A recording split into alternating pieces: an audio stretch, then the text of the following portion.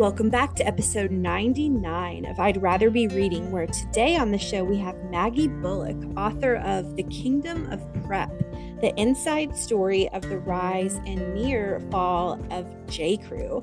Yes, we are talking fashion today, a favorite topic of mine. J. Crew is 40 years old this year, founded in 1983, and went from the highest of highs as the original lifestyle brand to filing for Chapter 11 bankruptcy in 2020.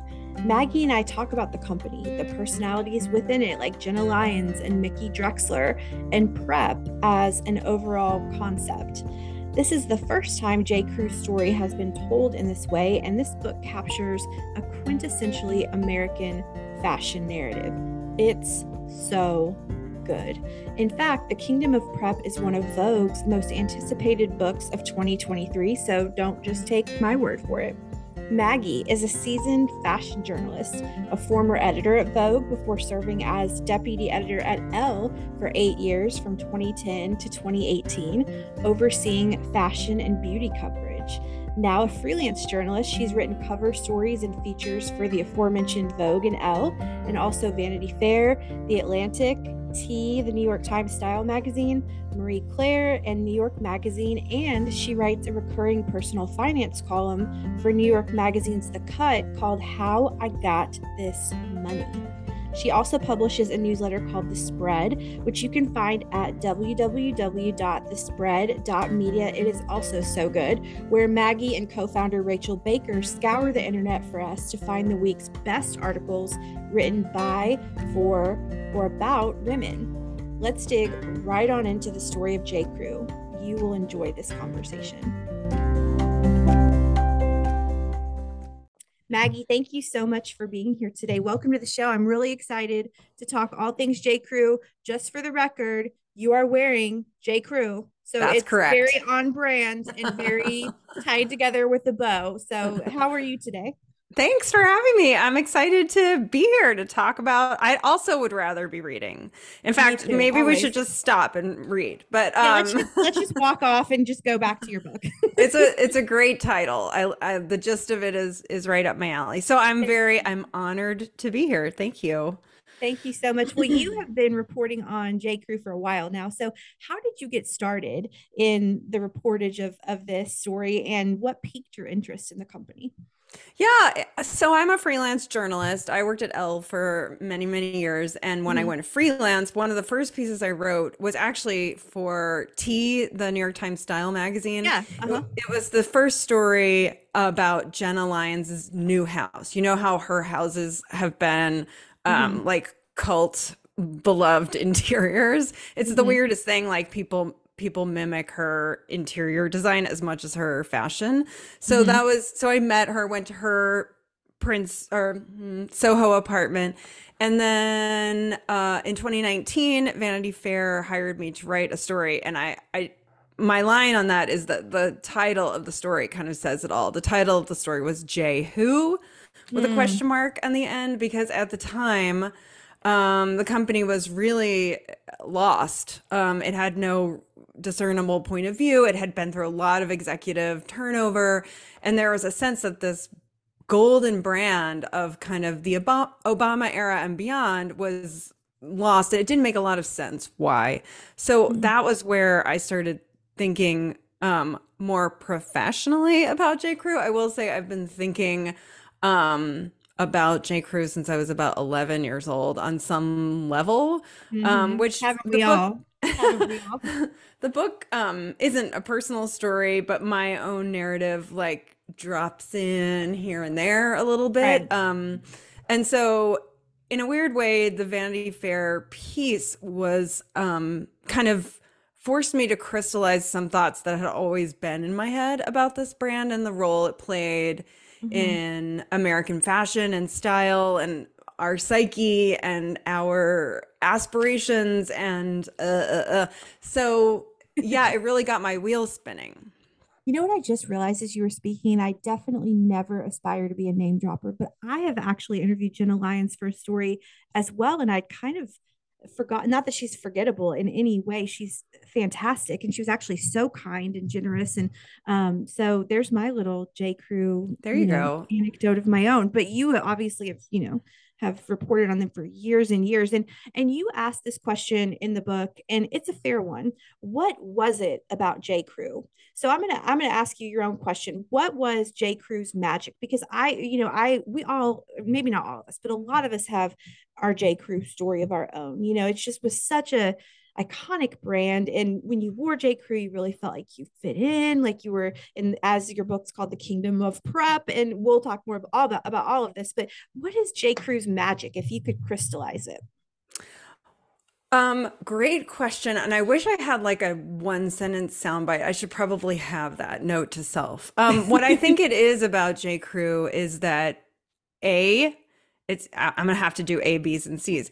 It tapped into a huge part of American heritage by being based on the sort of canon of preppy, right? Which is really baked into American society and started on the campuses of Ivy League colleges in the 1920s. So like what J. Crew did in some ways was not original, and in some ways it was very original because it put those clothes into this context through the catalog that was both aspirational and relatable. You could imagine yourself that J. Crew life, for some of us, not for everyone, was just beyond the reach of your fingertips, right? There was something kind of magical about the way the clothes were presented, that made you want, I mean, in the 80s and 90s, when they would show a picture in J. Crew of a girl holding, like, I don't know, wearing a sweater or holding a teacup, people would call up and they would want the teacup. Like they wanted everything about that. And I feel like then the Jenna Lyons, Mickey Drexler era came along, and they completely redefined the brand while still keeping some of that DNA intact. And it was associated with the Obamas and with this like progressive future, honestly. And so, and D, I would say that J. Crew in its way was, for a lot of its life, like a really peerless company. It's hard to think of who their direct competitor would have been. And so they really just stood out by being, I think, really in lockstep, like aesthetically as a company, and producing an image that, I don't know, just really hit home with people. Well, the company eventually went from the highest of highs to filing for Chapter 11 bankruptcy. But you write in the book, the pandemic shutdown was not the cause of J. Crew's problems. It was more like a final straw. The company had suffered extensive pre-existing conditions for years: crushing debt, a spin cycle of failed execs, irate customers decrying problems of quality, fit, pricing, lackluster clothes, and a major identity crisis. How could this happen to a company people once loved? So again, as you ask the best questions in the book, but I'm turning them all back on you. Why couldn't J. Crew get it together? Because it seems like they had the recipe for eternal success. Why couldn't they get it together? So again, I think that they were a victim of industry forces and their own internal forces. Industry wise, what we were seeing is what is usually referred or widely referred to as the retail apocalypse, which sounds almost too hyperbolic to be true, but really it's so many forces coming together. The arrival of fast fashion, the switch to a digital audience, and really like this, that was a slow burn to there was a day suddenly where it seemed that people were really shopping from their phones. It wasn't just like going online, it was like being phone based, and J. Crew just wasn't set up for that as a company. They had not pivoted to the degree that they needed to become a digital first brand. around 2017, 2018, 2019, when these things were really like sinking in that you had to be this. They weren't that. I really think that they were a victim of their own success, because Hmm. when you're like on top of the world, and the Harvard Business School types are saying, well, if you really want to get ahead, you need to be digital first. Like, are you really going to stop what you're doing to become that, when everything you do, when you have the Midas touch? No. And so there was this sort of larger industry picture. But then there were also Mickey Drexler, the longtime CEO of J. Crew, had taken the company into a financial deal that saddled it with an enormous amount of debt. Hmm. And they had that Obama era. I keep saying Obama. I think it's really Obama's and beyond era aesthetic that was like the mix and match. Well, on the women's side, it was like the mix and match and the pencil skirts and the glittery Hmm. Mary Janes and the statement necklaces. And it just stopped working. Like, fashion turned, and J. Crew was so identified with that look that they really didn't know what was next. They didn't have a next step. They tried next steps, but those ideas didn't really resonate with their customer. So Hmm. again, like, it was this industry-wide problem, and they were no different from anybody else. And then it was a J. Crew problem of debt and like a outdated look that they failed to get ahead of. And Hmm. that is what led them to, so they were the first company to declare bankruptcy during the pandemic. Hmm. Lots of people thought at the time there's going to be no more J. Crew. I think we don't oftentimes people don't really know what bankruptcy means. Like, does that mean the company is going to go under? Hmm. Um, but really, they were the reason they were the first is because they were in such a precarious place before the pandemic shut down. Yeah, and you know this better than I, but they declared bankruptcy so early on in the pandemic, it couldn't have been because of the pandemic, Right. right?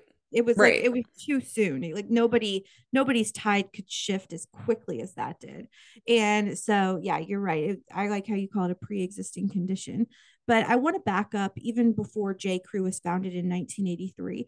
Let's talk prep for a moment. So you write prep was a new word for a very old theme. Strivers had long masked the anxiety of improving one's station in life by adopting the look of belonging, the look that made them fit at the country club, the sorority house. You could argue this need to be part of the crowd was anything but frivolous. It was a biological need, pure survival instinct, a way to feel somehow safe. That's beautifully written. And so, how did J. Crew come to embody the ethos of prep?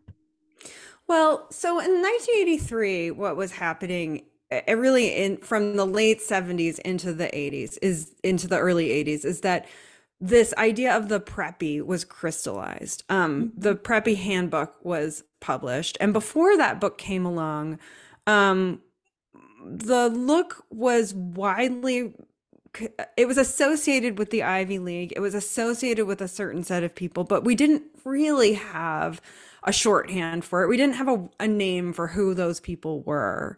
In the 80s, this subculture really rose to the fore, and it was, gosh, so many factors again, but like Ronald Reagan was president, and it was the dawn of a new era, and people were making money, and it didn't feel bad to look like you wanted to make money, right? Like, there was a whole shift in psychology. Greed is um good and Wall Street and Gordon Gecko of the 80s, right, all of it. all of it. And so I totally have lost the plot of your actual question, though, because I just like went Yeah. deep on No, the you're meaning of nailing it. How preppy. did J. Crew embody the ethos of prep? Like, how did J. Crew fit into this whole idea of prep? Right. So what J. Crew did when they were introduced in 1983 was, to be honest, in the very beginning, the goal was to sell the Ralph Lauren look at a cheaper price, right? Uh-huh. Like, to make the Ralph Lauren look was the hottest thing going, and but it was already expensive. It was already out of touch for the young people, like the college age people who really wanted that look. So J. Crew set out to sell it at a cheaper price. That only took them so far, right? Like that struck a nerve in the culture. It kind of gave them a foothold, but like you can't go through your life being Ralph Light.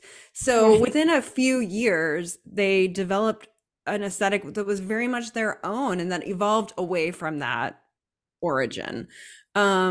Which is they took the basic building blocks of what I would call like a New England weekender wardrobe, right? Like Mhm.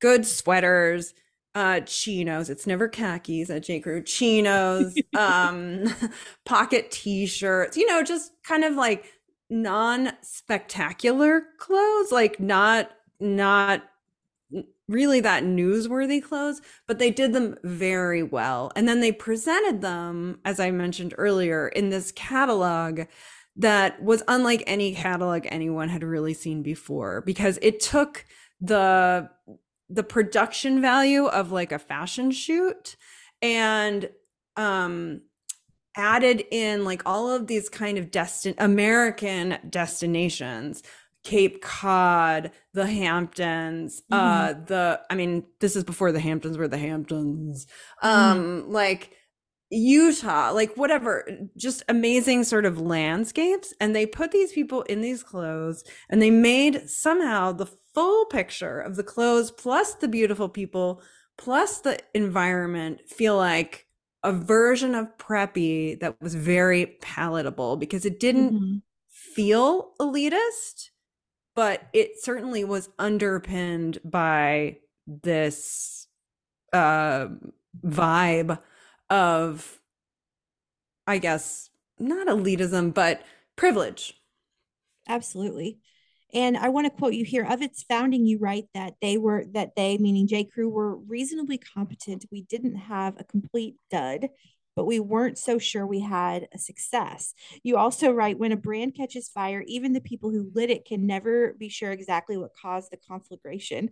So when it comes to what captured the world's attention when it came to J. Crew in the 80s, I think you've nailed that already. But how did J. Crew become the original lifestyle brand? And what is a lifestyle brand in the first place? Well, I think a lifestyle brand is one that is selling you more than the item that's for sale on the page, Yeah, right? it's They're an selling ethos. you an ethos, a way of Mhm. being in the world. Um, in J. Crew's case, this was like very poignantly the thing with them. And the reason they knew that it had hit, right? Like they weren't exactly sure what it was, but uh it was on fire, right? Right. The conflagration was there, achieved, was that people on college campuses were devouring these catalogs like I don't like romance novels, like they waited for them, they yanked them out of the mailbox, they took them back to their dorm rooms, they dog-eared every page. Like it became a cult. And the people in the company who had been working there for years, like trying to make this little catalog company go, were like, suddenly they could see their look on the streets of Manhattan Mhm. and on every college campus. And, there was just a sense that this thing had caught on, which in fashion is really the magical feeling that you're looking for, right? When you can look Sure. out into the world and you see the thing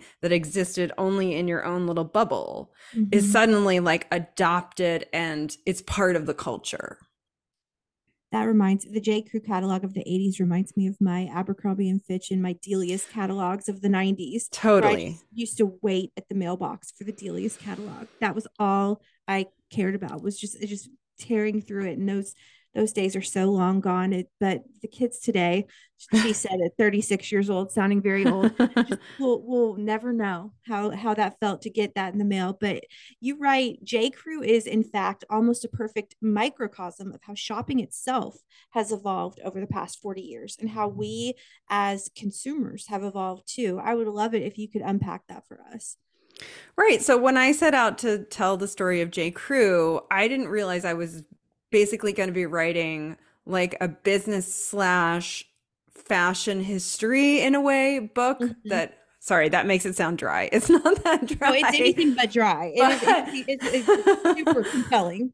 But what I realized is that you couldn't tell the story of the brand without explaining all of the context that was happening behind the brand and around it that was causing it to evolve in the ways that it did. So it came out of the 80s catalog boom, which is just, I was so fascinated by these kind of details. Like the reason there was a catalog boom in the 80s was it had to do with everything from like we started using zip codes in the 60s, so it became cheaper to, I mean, just like really kind of absurd reasons that you wouldn't think of that added up to this huge like the biggest boom of the catalog ever. Mm-hmm. And another piece of it was that more women were in the workplace. More women were viewing their work as a career, not a stopgap between school and having a family. And they didn't have time to shop in stores. So like a catalog, which came conveniently to their home and could be perused at any time of day, made a ton of sense back then. So anyway, J. Crew tapped the catalog boom. That was its whole reason for being, really. They saw this business thing coming, this opportunity, and they wanted to get into, catch that wave. Then by the 90s, the early 90s, like Gap is king, and there are more malls than you can count across America, and there's a Gap in every mall. There's a Limited in every mall. There's this whole phenomenon of these specialty retail brands, which at the time were super exciting. We had never seen before the 80s, and then by the 90s they were really peaking. We had never seen these brands that were so unified, where the quality and the branding and the sort of image and the store design and the music in the store and everything was all part of a whole, right? Mm-hmm. So then J. Crew started doing stores. Obviously you couldn't just be a catalog anymore, you had to be a store. Then around 97, the internet there's something called the quote unquote internet store that you can be on. And J. Crew was one of the first brands of its ilk to get online. And then into the 2010s, suddenly again, like people are shopping. They're not even bothering to go to their computers. They're shopping straight from their phones. Like the way in which we consume is really the backdrop for the whole story of any of these brands during that time, because they're trying to move and pivot to wherever the customer is, to meet the customer where they're at. Well, if J. Crew, we've already mentioned these names a couple of times, but if J. Crew's story could be defined by two people, those two people would, of course, be Mickey Drexler and Jenna Lyons. So for the listeners who maybe don't follow fashion like we do, although those names are so ubiquitous that I think that they go beyond people that follow fashion, but especially Jenna Lyons. But who are Mickey Drexler and Jenna Lyons, and how did they contribute to J. Crew's story? And then I'll follow up with this, but how did they leave J. Crew? So basically, who are they? How did they contribute to J. Crew, and what was their exit from the company? Well, I mean, simply put, they're two of the most influential and also interesting characters in American really retail. I mean, they are, right? The more I learned about them, the more I was like, these are larger than life people. There's a reason why they got so famous. So let's start with Mickey, because everybody wants to talk about Jenna. Mickey Drexler was the man who built the Gap into being like this insane mega corporation in the 80s and 90s. There was a point at which there was a Gap on every corner in America, it seemed, and they were opening Gap Inc., which he also Old Navy was Mickey's brainwave. So if you count in Gap Inc., you have Gap, Old Navy, and Banana Republic. Between the three of them, there was a point at which they were opening a store somewhere in the world every single day. The size of this company cannot be over exaggerated. Mickey was very much at the helm of that. He came to J. Crew, however, because the Gap hit hard times. He got ousted from the Gap. And when he came to J. Crew, it was really a comeuppance, because he was sort of the king of retail. For him to be working at a company like J. Crew, which was relatively tiny compared to the Gap, was the greatest thing that ever happened to J. Crew, but not great on paper for Mickey. Let's put it that way. So he came in and he did effectively and rapidly turn J. Crew around. J. Crew was struggling. It was 2003. They were really in dire straits. This happens to every retailer. It's a cyclical thing, but he came in as a last ditch effort to really save the company from going under. And within 3 years, he took it public. So Mickey does have this wild Midas touch. He also brings to the companies where he works his very distinctive work culture, which we could talk about later. But let me tell you about Jenna, because you asked about Jenna. Jenna Lyons is, to me, for my money, like the most unique phenomenon of a fashion celebrity that I can think of, really. Because the short line on her is that she worked her entire career at one company. As much as you and I may love J. Crew, in the fashion sphere, it's what shall I say? It's not Givenchy. You know what I mean? It's not the upper tier of fashion. It's not the tier of fashion that typically produces fashion stars. Jenna started there in 1991, I want to say, straight out of college. She worked there her entire career. When Mickey came on board, he spotted her as a major talent and he let her run.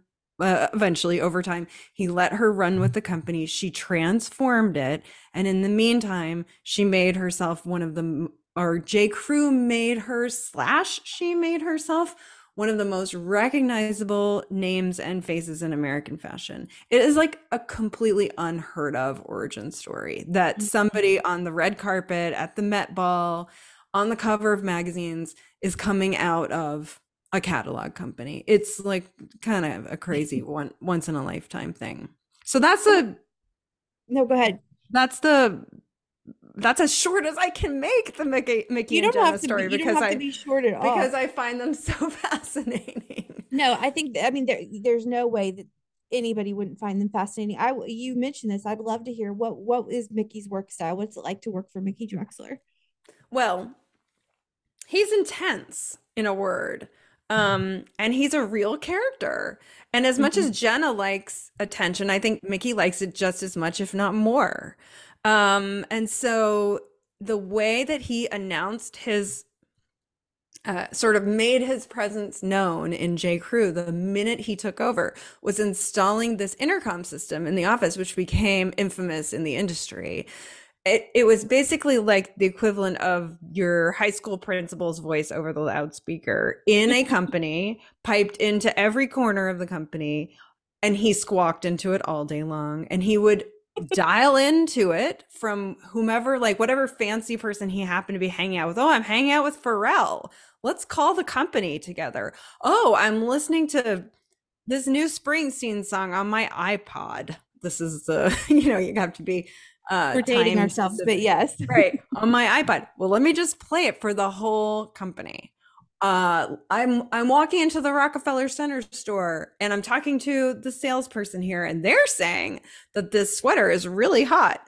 I mean, literally all day long, his voice could be heard over the intercom. And to me, that is both wildly disruptive and also really indicative of how he was able to so rapidly take over a company, become the sort of center of everything that happened there. He didn't have time to mess around when he came to J. Crew. The company was on the verge of going under. So he needed to make himself like the nerve center of the whole operation. He couldn't just be the CEO sitting up in the corner office with no idea who anybody was, waiting for people to answer his questions. He wanted the answers right then. So if you could tolerate living in Mickey's world, you could really respect him as like the best in the business. There's a lot of people who can't live that way. Right. Well, both are no longer with the company. Spoiler alert. So what was their, what happened? Why are they no longer there? Well, both are no longer with the company. I want to say first that that's not unusual, and that Jenna lasted, now I'm thinking, is it 26 or 27 years? An unheard of length of time at one brand. So, and many people felt that once she was in the top seat, that really a fashion business by its very nature needs turnover. You need fresh blood because you need to be Yeah. able to move on to the next thing, to pivot, to redefine yourself, like you need a new vision. So anyway, they're no longer at the company, but I think like Jenna in particular had a marathon stint there. Mhm. But so in 2017, after several years now of bad press, bad numbers, bad quarterly reports, like stories in the New York Times actually calling for J. Crew to replace Jenna in so many words. Mhm. Uh, and Jenna left the brand. And soon thereafter, Mickey stepped down. He stayed on the board during the reign of the next CEO, but he was still involved in the company for a few years beyond Jenna, but he was not there in a day-to-day sense. And their reign ended in 2017. Well, then 3 years later, of course, at the top of the show, we mentioned this. They filed for J. Crew, not Mickey and Jenna. They were gone already, but they filed for bankruptcy. So post bankruptcy filing nearly 3 years ago, where does the company stand today? Because it did not go under; it still exists. So where's J. Crew at today in 2023? Well, it's such an interesting time, actually. Like it so happened, well, the funny thing, just to bring it back to me, the funny thing is that I sold a book proposal for this in January 2020. Like, and then 6 weeks later, the whole world came crashing to an end. And Mhm. J. Crew became the first company to declare bankruptcy in the pandemic, as we've all. Serendipitous indeed. Right. And I thought, okay, is this book a retrospective? Like, I really didn't, nobody knew if J. Crew would sort of live to fight another battle. Mhm. Um, what has happened though, thank goodness for me, because I was able to buy this chambray shirt just a few weeks ago, It's um, very cute, by the way. is that they restructured their debt. They got out from under their previous financial partners, and really, like, people say, oh, they've got new creative talent. Like the number one thing that is the reason you still have a J. Crew today is because they cleaned up some of the financial issues that they were under. Like they could not have survived without that. So bankruptcy helped them clear that out to a degree.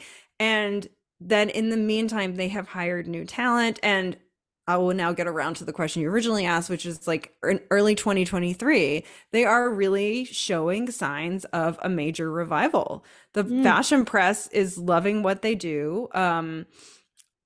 The new female designer was just in a huge feature in Harper's Bazaar. There Mhm. seems to be there seems to be some sort of even revival of prep as a trend happening, which, works nicely for them. And so I don't know, it's looking really positive for them. I'm really hoping that that this momentum keeps going. I have no idea, however, if for a company like J. Crew, which sells to mainstream America, if the idea that they are back to being semi darlings in the fashion press really means that they have turned around the problems they had with their core customer.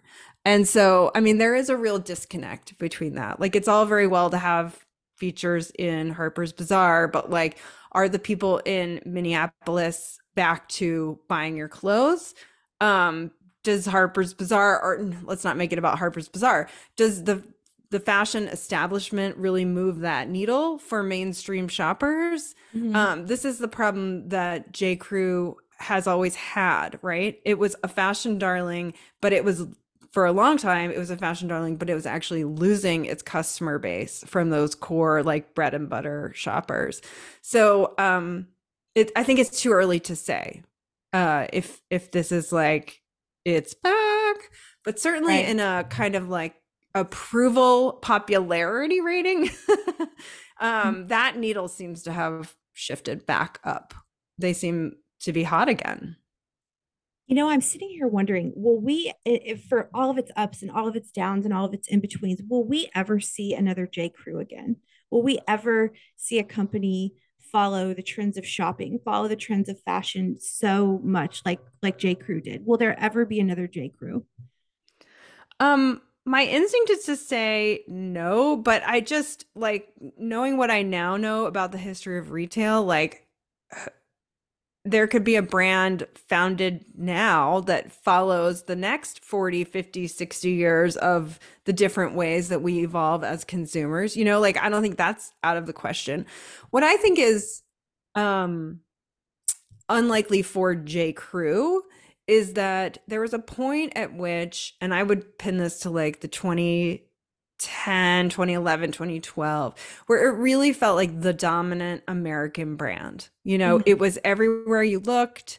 It was, and certainly, like, I don't want to be, it was never accessible to the masses, but it was certainly like the most visible and, let's put it, like mass friendly brand of its ilk for a very long stretch. And my feeling, as I write in the book, is that I think J. Crew could become a profitable brand again. I think could become a popular brand again. But I just think retail and the places where we all shop is so fragmented now. It's hard for me to imagine like this sort of one master company, which is where you go get all of your things. And, you know, I don't think we shop the same way anymore. Yeah. And so I don't see them occupying the spot that they once occupied. You know, I do think they have a better shot in menswear because men really like being able to just reliably go to that one store. Hmm. And I think that like for the J. Crew dude, they were just like waiting out this long, um, low period, like hoping that the brand got it together because J. Crew is just so convenient for guys, you Right. know? Right. I don't think women are as driven by that mentality. What do you think? I don't think we'll ever see another J. Crew again. I think that they were just so of their time, but I think honestly, I'm just as you said it about J. Crew. My prior question before I asked whether we'll ever see another J. Crew again, you said it and you said they might not be back, but and then I thought, well, they may not be fully back, but they're not gone, and Right. that's just so telling of just how baked into our culture this brand is. And I don't want them to feel, I mean, I love their clothes. I still shop J. Crew. And you know, how often do you see that a brand that is accessible? I mean, I'm thinking like, let's think of Jackie Kennedy, you know, and Oleg Cassini was designing her.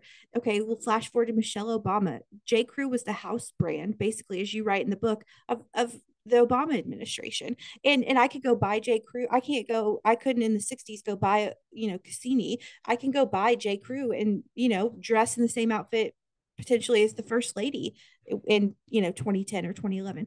I think that it's a very special company, and I don't know if we'll ever see it a storyline like that. But no two brands are the same. But I just think that it's, I don't know. I mean, that's why this book is so compelling, is because there's just no other brand like it, you know, and I don't know if there ever will be.